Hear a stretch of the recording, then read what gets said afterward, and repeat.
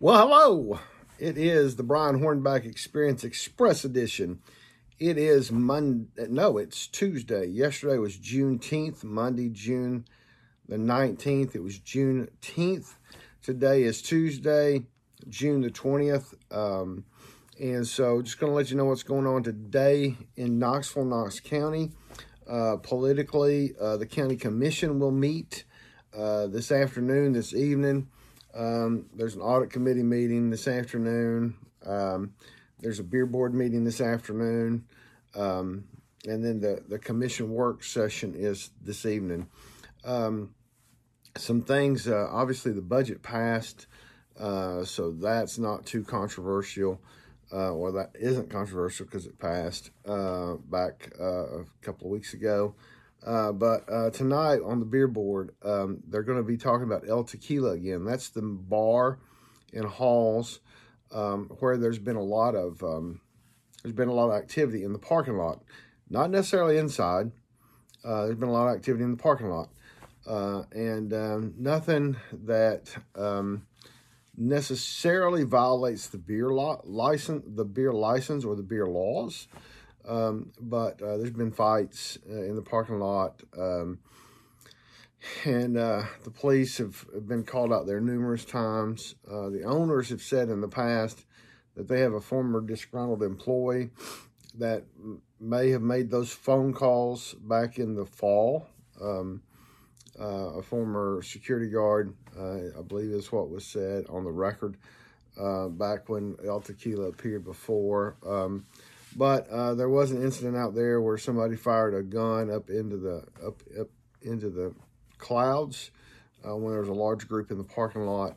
Again, that could cost them their beer license if the beer board would take the opportunity to declare it a.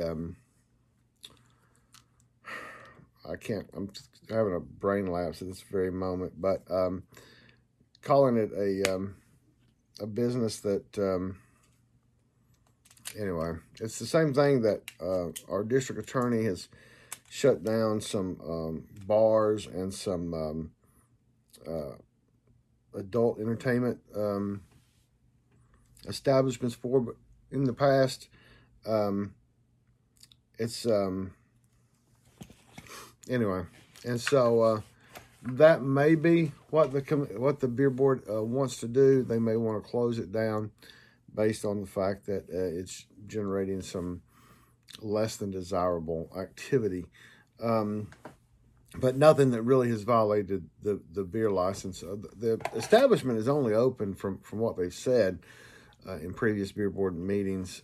Is only open Fridays and Saturdays from 10 or 11 o'clock at night until about 3 or 4 in the morning. And so only open two nights a week. It's a nightclub. They have, I think some of the discussion has been on the fact that, they need to have so much food service, and maybe they've fallen short of that in order to be a bar grill. But again, that's not anything that the Knox County Beer Board can stipulate, I don't think. But it'll be interesting to see what happens.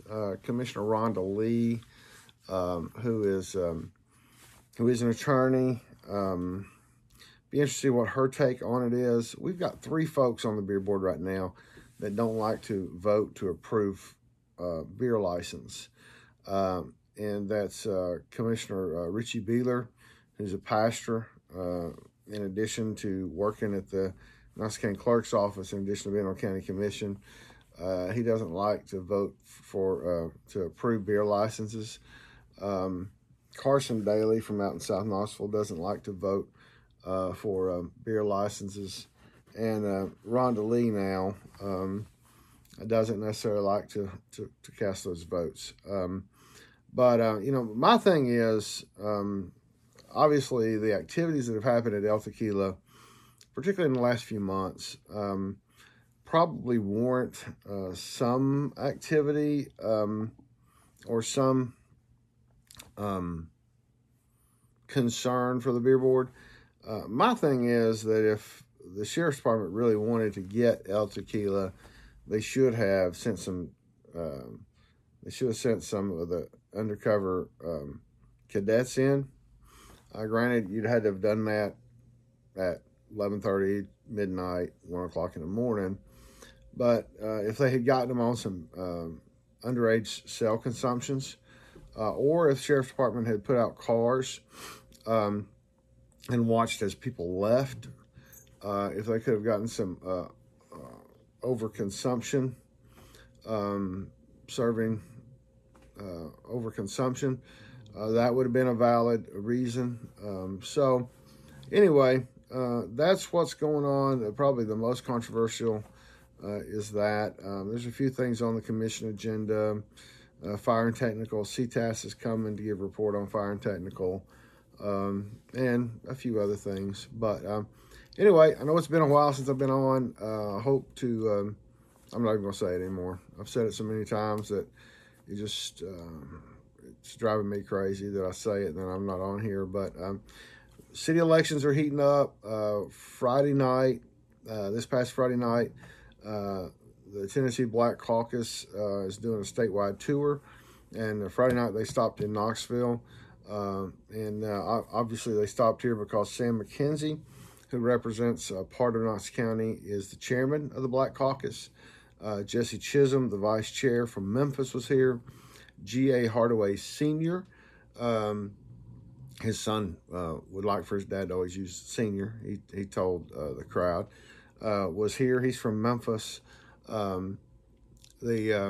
Yusef Hakeem from Chattanooga was here, and Joe Towns Jr. From Shelby County was here.